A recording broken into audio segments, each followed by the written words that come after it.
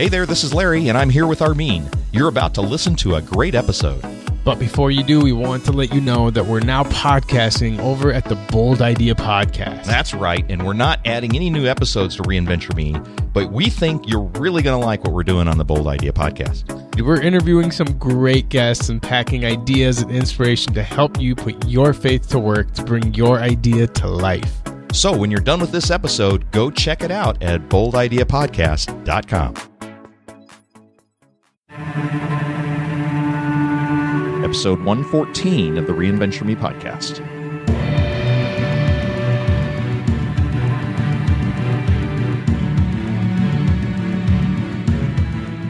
Gaining someone's trust can be hard. Losing it is easy. And regaining it is seemingly impossible. We're going to talk about how to regain trust in this episode of Reinventure Me. Find your next great beginning. Welcome to the Reinventure Me podcast with your hosts, Larry Gates and Armin Asadi. Well, hello, and thanks for joining us. This is Larry Gates. Along with Armin Asadi. Along with Armin Asadi. Hey, we just want to welcome you to the Reinventure Me podcast. This is the podcast for what's next in life, and we want to help you explore new ways to reinvent your life, find your opportunities in the ventures you were made to pursue, and this is the Reinventure Me podcast, episode number 114. Armin, that means what? Where are the show notes? So all you got to do is just go to reinventure.me/114. All right, those are all the preliminaries, and it seems highly scripted because it is. So Armin and I, though, have a good time putting these shows together. We have a lot of fun and offline too, but we are so thankful. We really want to just say this. We're so thankful that you take time to listen to our show, and we love it when you reach out to us on the show notes at reinventure.me, in this case, /114, and let us know that you listen to the show, even if it's just to pop by and say, hey, enjoyed the episode, or if you didn't enjoy it, what you didn't like about it, or add to it. We love that when our listeners have some ideas or some suggestions or some other ways that they've tackled this.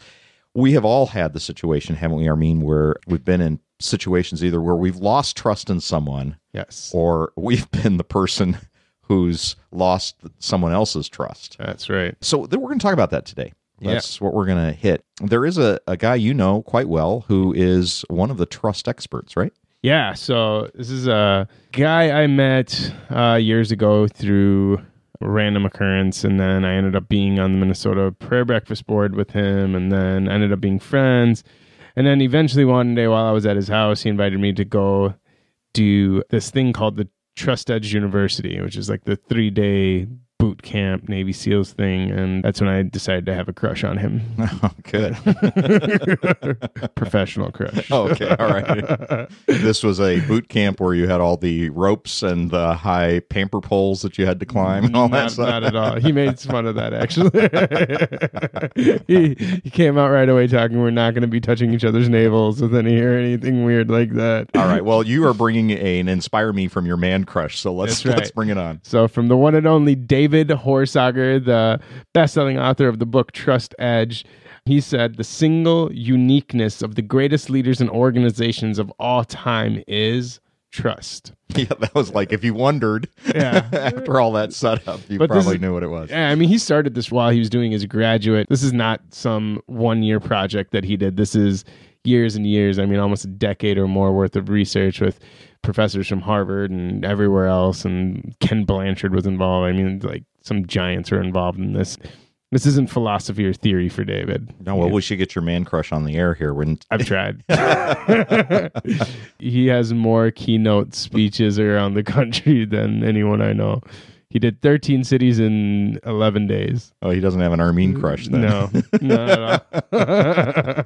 And he destroys me in ping pong, which is not cool at all. Well, we have to talk about trust, and it's one of those things that we can take for granted, and we recognize it when we lose trust in someone else, but we often don't think about what it takes for us to build trust in others. Yeah. So let's talk about why trust is important, Armin. A lot of this is after this 3-day boot camp that I went through with David Horsager and some other people. But think about it this way, even if you think about it from a business perspective, for the trusted brand name that's out there, people will pay more. Customers come back and they even tell others. And I mean, not just friends, but their family, their coworkers, their colleagues, random person they sit next to in the bus. from the trusted salesperson we'll buy. We may even pay more because we trust them. The trusted leader is the leader that's actually followed. A lack of trust is your biggest expense. It doesn't matter if it's your spouse, a friend, or even a client. Where there's low trust, everything costs more. More money takes more time, and it causes more stress. Research done by Watson Wyatt from Work USA, this is what he found. This is a shocking statistic. He said, companies with high trust levels outperform companies with low trust levels by 186% on average. That's nuts. I mean, think about that. Well, I imagine that similar studies have been done with personal relationships as well, maybe comparing longevity or happiness of marriage.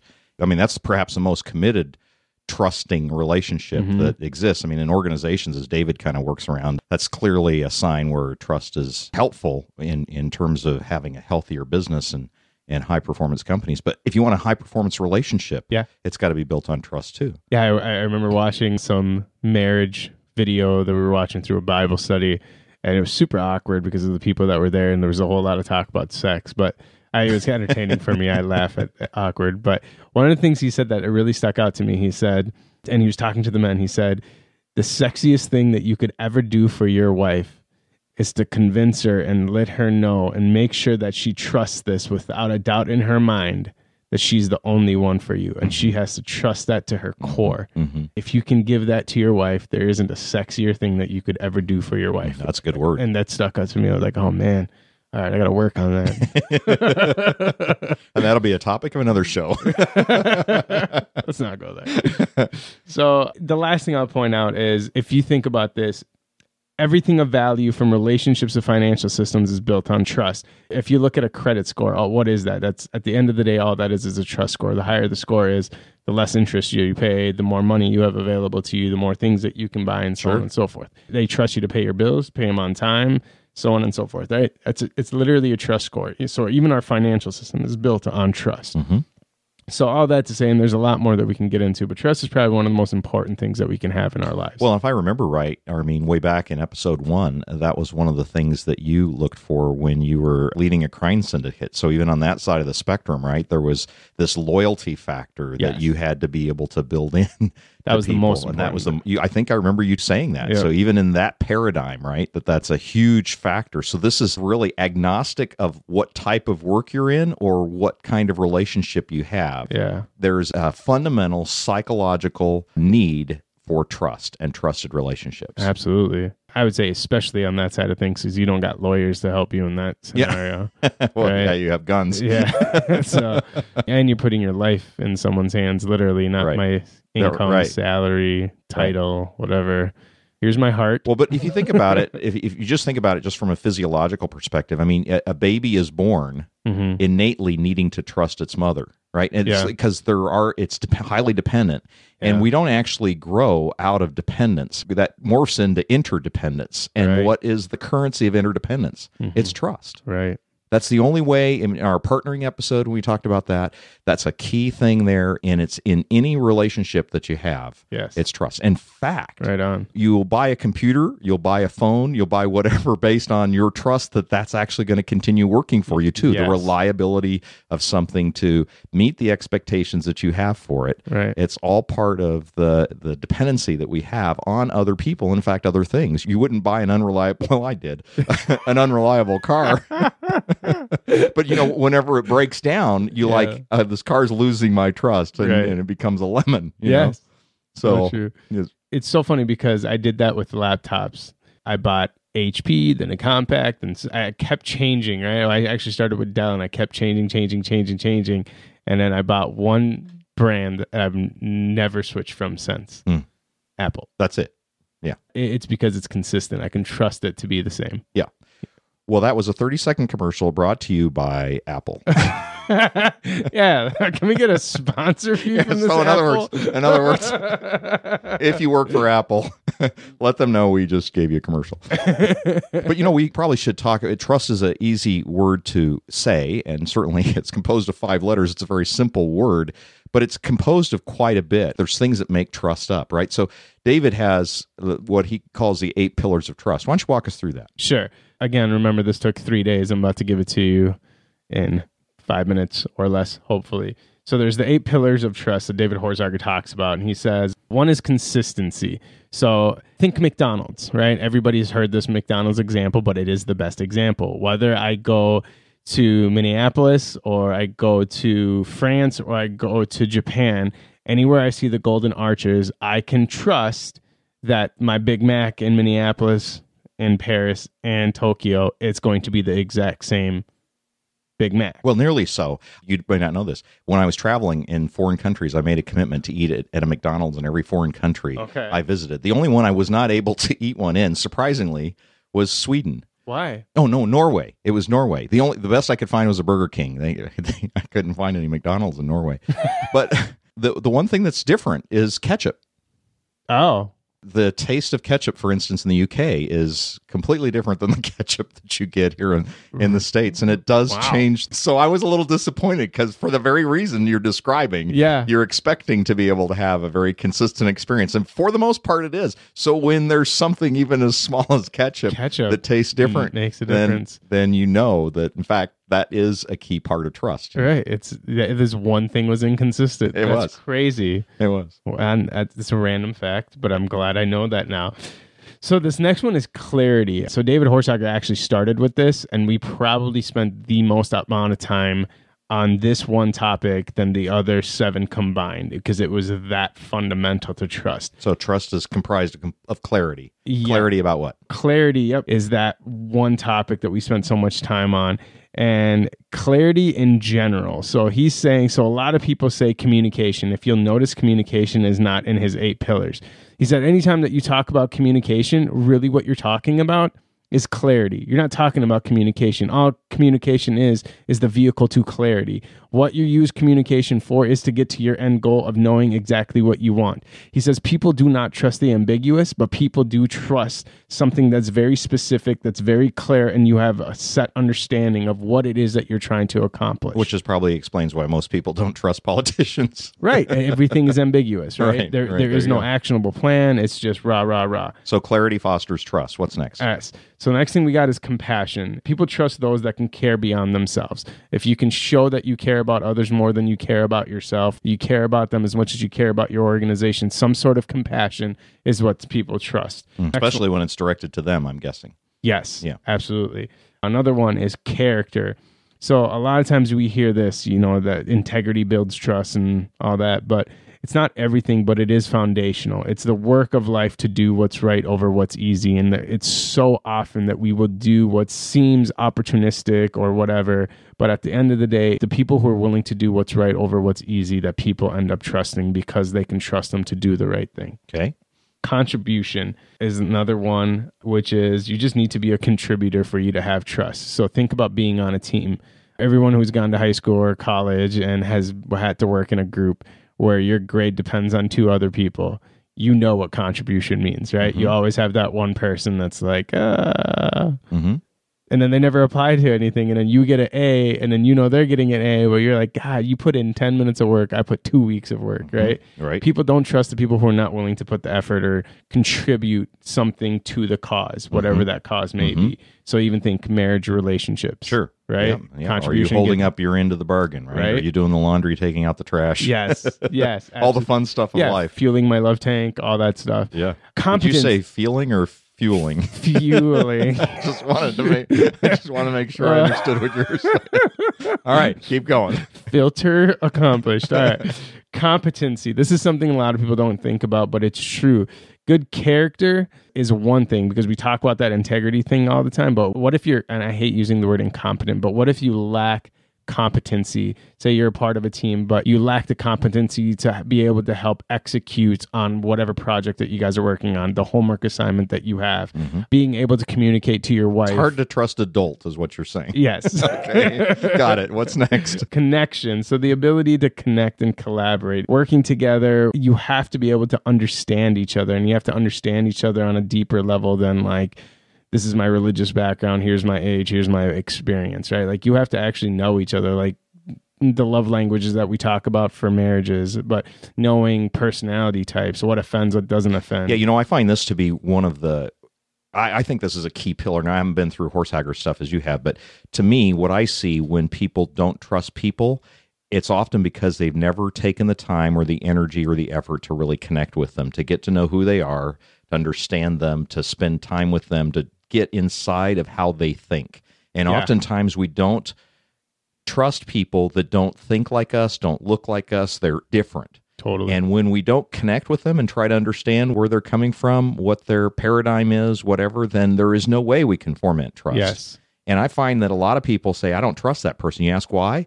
It's not for any reason of connection. Right. And so when they don't trust them, they don't connect. But the key is that connection creates trust. Trust doesn't create connection. Yes. That's right. Yeah, that's 100% right. The more, so the more you work together, the more you get done. And it's really not about being independent or codependent. It's about interdependence. And that's what connection does. And then so the last thing is commitment. And this is something that I found super valuable, is that it's hard to teach those type of people who like to promise something or commit to something, but overcommit all the time and never really finish half the things that they commit to, that this is something that's breaking your trust and breaking your relationships more than anything else, is because people are looking at you and saying that what you're committing to, whatever comes out of your mouth, isn't reality, and everybody's judging you by your action. And if you can't commit and deliver, then you're breaking everyone's trust. So commitment being one of the fundamental pieces of this. If you commit, deliver. Yeah. If you can't deliver, don't commit, because commitment is truly one of the highest pillars in this whole trust philosophy. Yeah, yeah. And it seems to me like trust is one of those things that really just gets strengthened only through testing. Trust is not one of those static things. It's either growing or eroding, and the way it grows is by showing that it's stable. And you almost have to test it in some ways to know that you've got the trust there, because trust holds up under the test. I don't know if we ever talked about this before. I used to own a parakeet.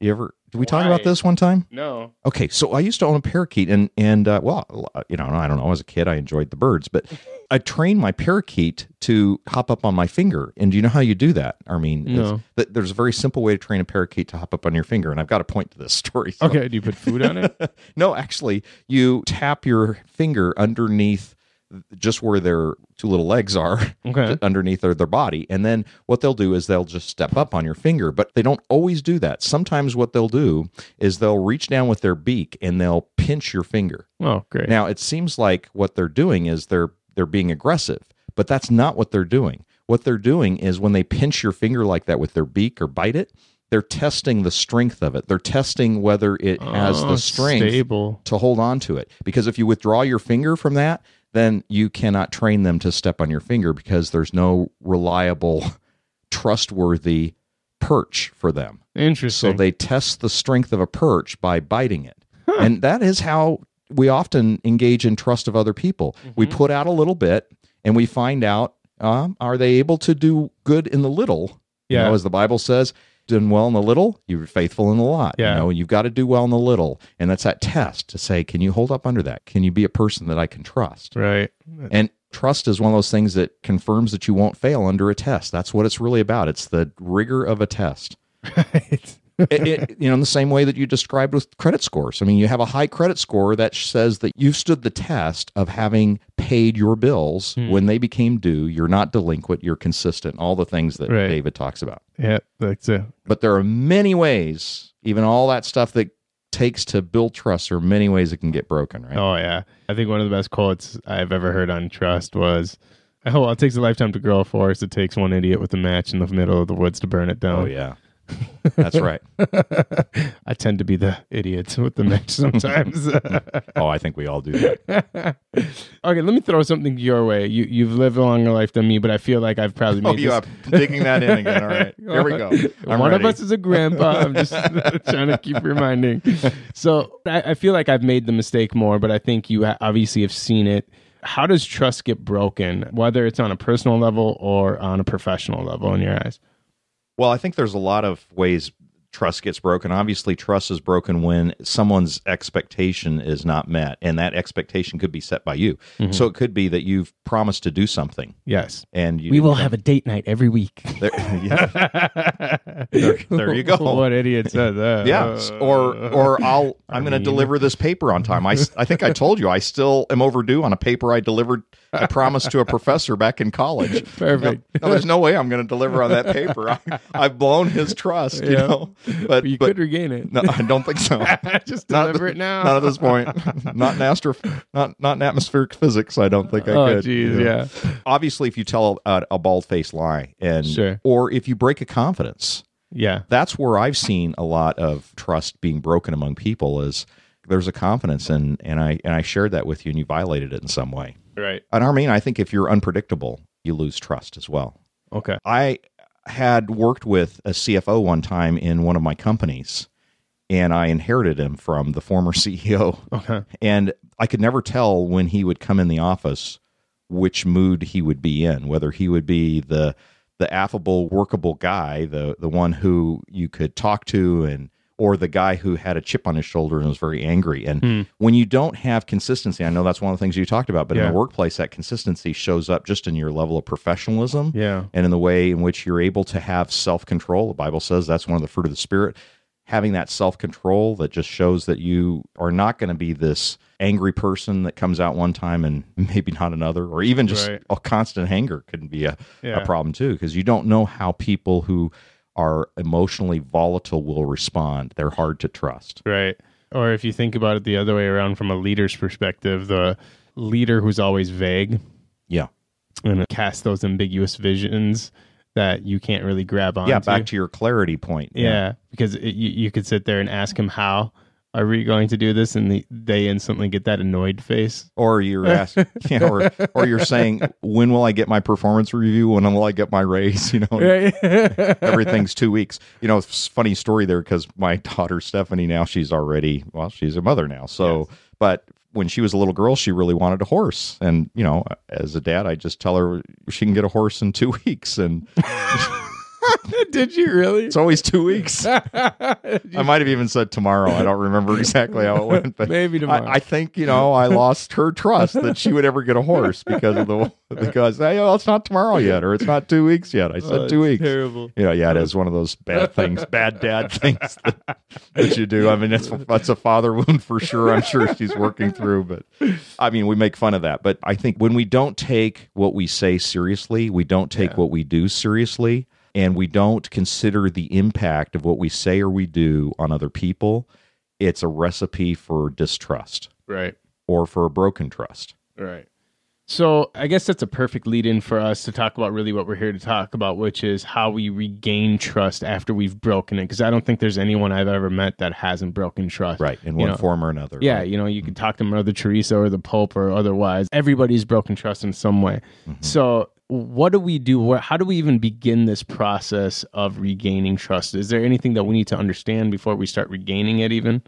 Well, I think so. And one of the breakthroughs that I learned about, really, a concept that I hadn't really considered and I think explains a lot, I picked up from a man by the name of Earl Wilson and his wife, Sandy. They came to our church one time to talk about how to create restoring communities. And what they were really trying to do was help people who had gone through some marital infidelity or something that created this entire breach of trust. Now, when you talk about trusted relationships, there's probably no relationship more trusted than a marriage relationship, right? That is the covenant relationship. And when that gets broken, then how do you restore that relationship? And this couple had gone through that themselves through an affair, and they'd worked through this process of restoration, and now their ministry is to go and equip other leaders and counselors and all the rest through that as well. But as they were talking, he shared this concept, Armin, that I'd not heard anywhere, but I've used a number of times in the situations where I've counseled some men going through a distrust or a breach of trust in their marriage relationships. And I've even used it in churches between elders and congregations and things like that to talk about how you build trust between the bodies there as well. And this is a illustration that's put together, or a model that's really put together by Paul and Virginia Friesen. They were co-authors with Earl and Sandy Wilson on a book. But they said that there's really, when trust is violated, the person who is now distrusting of the other has to work through 3 doubts. And really, until you get through these 3 phases of doubt, trust cannot be regained. In other words, we often think that all we need to do is apologize for whatever breach we had, and then they ought to act as if nothing's ever happened. Right. And the fact of the matter is that isn't likely, and it's very unusual when it does. There's usually some residue, but usually, even still, the restoration of trust takes a long, long time. Sure, yeah. Now, what they describe are these 3 phases that you have to go through. You have to overcome the doubt of sincerity, first of all. That's phase 1. So when I breach someone's trust, if I were to have an affair and breach Anna's trust of me, her first question that she's going to be asking, maybe not consciously, but subconsciously, is he really sincere about his apology? So there's going to, this doubt of sincerity, right? And until I can demonstrate how broken I am because of that loss of trust, I will never get through that phase of the doubt of sincerity. But suppose over time I've demonstrated that enough, she's through that. We're not to a trusted and restored relationship yet. We got to go through another phase. That phase is the phase of ability. Now she's asking the question, not whether I'm sincere. She believes that I'm sincere, that I'm remorseful, and that I've demonstrated that. Now she's wondering, do I have the ability to not do it again? Do I have the tools? Do I have the resources? Am I setting up the appropriate boundaries and protections and things that are necessary for me not to abridge that trust again? Because, nobody wants to be burned twice. Right. So once I have demonstrated that, then I'm still not over. I'm not through the woods yet, because there's still yet one phase for her to go through and work through internally, and that is the doubt of durability. In other words, I've got to overcome the question in her mind, yeah, but will it last? Oh, interesting. So it might be he's sincerity, sincere. Ability. Now, how long will it last? Does he have the ability to keep going with it, to sustain it? Is it like you just described with the quote about the best thing you can do is demonstrate unalterable commitment to your wife, right? That she's the only one. That's the core question right there. Yeah. That durability, when you can demonstrate that. Now, the key is, until you get through, and this is what I thought was the brilliance of this model, until you get through those 3 doubts, and you don't know how long it's going to be. It could be different depending on the grievance and the person. Yeah. There's no formula here. It's the time period through each of those 3 phases is not fixed in stone. No, but until you get through all 3 phases, here's the key. Sure. Until you get through all 3 phases, the other party will not respond with renewed trust.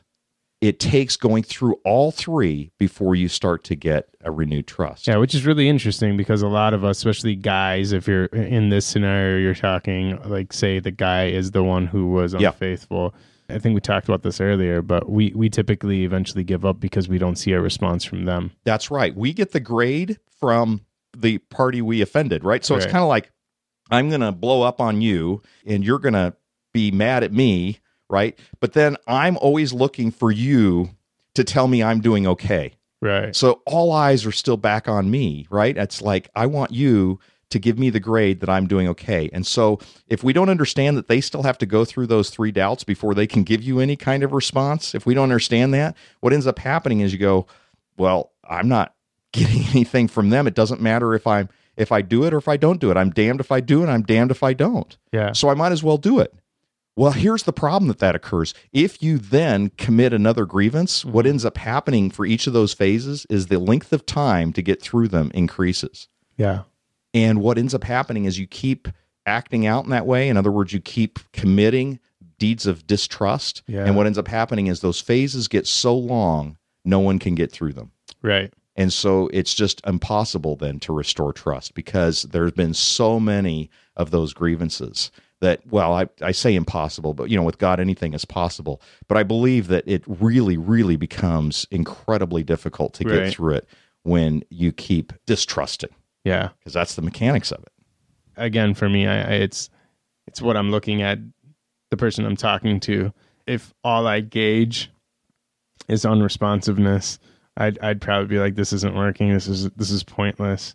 When in reality, I just didn't wait long enough to get through all 3 phases. That's it. And I think there's nothing more important to recognize when you've created a deed of distrust, when you've broken someone's trust. It really works regardless of whether it's a marriage relationship or a work relationship or a friendship. Those 3 doubts, the doubt of sincerity, ability, and durability, are on the other person's mind. Even if they may not be aware of it, they've got to work themselves through it before they can restore trust. Love it. So if we were to put a simple plan together for someone who has broken trust, but they need to rebuild that trust, where do you think is a good place for a starting point for a plan to regain trust? Well, Armin, let's talk about some simple steps, I think. And some of this is probably self-explanatory, but it's helpful to recognize that unless you go through these things, you're probably not likely to regain trust at all. So, I mean, these are kind of the fundamentals, right? Yeah. This is a football kind of thing. First is identifying specifically how you broke the trust. I mean, you can't game this in any way at all. You've got to be honest with yourself. And if you're not clearly, back to that clarity thing, if you're not clearly stating what it is that you own in terms of that trust broken, that's back to what David was saying. Right. Clarity is key. It isn't just about communicating. You can't just say, oh, I'm sorry. Right. And my kids have done this, and we talk. Our family here is to say, you're sorry for what? I want to understand what it is that you're sorry for. Give me clarity about what the apology is about. Right. That identifying part seems really crucial. And sometimes it probably requires the other person, you asking, how did I do wrong to you? Or that's how right. Did I break and probe it, so identify it and then say, is that what happened? Or am I missing anything? Right. All those things create empathy as well. Acknowledging the damage that was done is part of that identifying it, I think, but that's an important ingredient. And really acknowledging how the other person must have felt when they were on the receiving end of that broken trust. Right. If you're in a corporate setting and you say, hey, I didn't come through for you, and I think that puts you in a pretty precarious or bad situation and left you feeling a little vulnerable. Am I missing anything? Is that how you felt? I mean, just to try to understand that, give them some words on that. And so that they know how they felt. Even if it's not quite right, they'll appreciate the fact that you tried to put yourself in their shoes. Right. I think at this point it would be probably a good time to apologize. Yeah, of course. Apology is necessary, right? I mean, but I don't think you should apologize until you understand, first of all, what you're clearly apologizing for and how it affected them. If you don't know those 2 things, then you can't form an adequate apology, in my opinion. And you need to apologize for the damage that you've done and the way in which the trust has been violated and make a commitment to regain that trust. Yeah, one of the stories David shared was of a big-time CEO from Netherlands who came into America, and David asked him, what difference do you see between your culture and here? And he said, in America, you have a bunch of lying apologizers. There's a lot of people who apologize who don't mean it and don't get it. Yep, because we want to just move on. Yep. It's just getting past the conflict. It's not actually regaining trust. I don't want to deal with this conflict anymore. So how many times have you heard or perhaps said, can't we just go back to the way things were? Right. Yeah. But that's kind of like taking a piece of paper, crumpling it, and then stretching it back out and hoping for it to be, the same piece of paper. Exactly. You can flatten it out again, but it's never going to look the same. It never will. Yeah. Never will. The next point, I think, was just to create a plan. And that means you got to really think about regaining trust. Trust is one of those things we do take for granted. And unless we specifically work to create a plan saying, I am going to win you back. And here is how I'm going to do it. Right. Being very clear about it. Here's one thing I took away from the horse auger training that was the most effective thing. It says anytime you're creating a plan, whether it's a small plan, big plan, or it doesn't matter. If you're creating a plan, the most important question is not why. He says the most important question is how. And he said, you cannot ask that question once. You cannot ask that question twice. You have to ask that question 3 times. And he says, until you get an answer that gives you something that they're going to do today or tomorrow that's actionable, they don't actually have a plan. Yeah, that's So good. if you have a plan, ask yourself 3 times. And that third question is how specifically are you going to do Right. it today or tomorrow? Otherwise, you don't got a plan at all. Yeah, don't be ambiguous. Like, I'm just going to love my wife more, or I'm just going to, What does that mean? pay more attention or whatever. Yeah, what does that mean? How are you going to do that? Mm-hmm. That's great. I guess the last thing, let's just end it on this, Yeah. is just deliver. Mm-hmm. I mean, we've said this over and over again, but at whatever plan you come to, don't make a plan that's going to screw you and leave you in a place worse than you are already. If you can't commit to the plan to fix the situation, just don't. Right. Just leave it at the apology and say, I'm sorry, I committed to something I Yep. couldn't deliver on, Yep. but at least don't do it again. Yeah, I don't know how I can recover this situation. I'm open to ideas, whatever. Yes. But you got to deliver once you make a commitment and a plan. Yes. Well, we should probably talk a little bit about fine print here, because Yes. I do think, you got to read behind the lines here. And this is one of those times where people will talk really fast, and death. Oh, so many funny ideas that you said.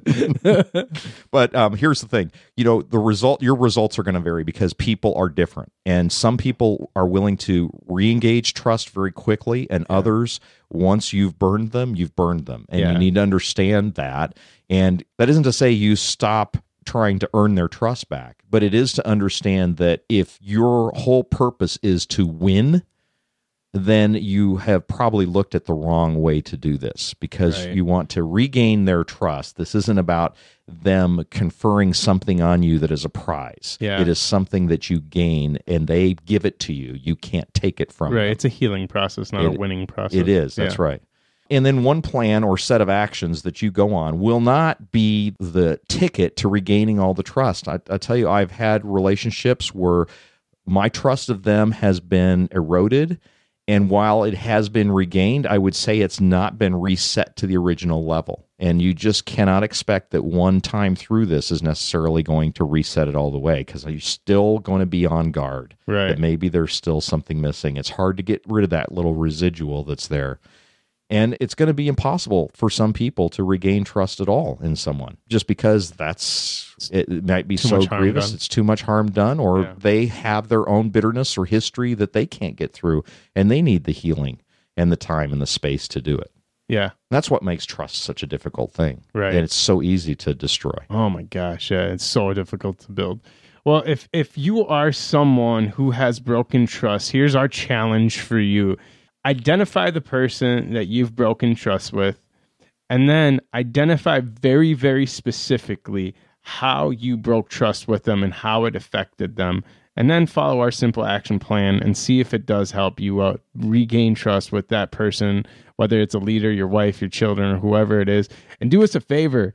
Let us know how it went. Let us know what worked, what didn't work, what could be better, or if there's something that you learned from it that you think we should have added to it, because that's what we want to hear. Absolutely. And if you've been in a situation where you've gone through this trying to regain trust, or maybe someone has tried to regain your trust, and if you've got some stories to share or some principles to share with us that you think would be helpful for our listeners to know about, other listeners to know about, then put that on our show notes at reinventure.me/114, or call and leave us a comment at 612-314-5447. And of course, we always love it when you take a moment and go out to reinventure.me/iTunes and rate and review our show. We'd love to hear your comments, and we, again, appreciate that you take the time to listen to this podcast. We hope you were profited by it. So until next week, this is Larry Gates And Armin Asadi saying so long.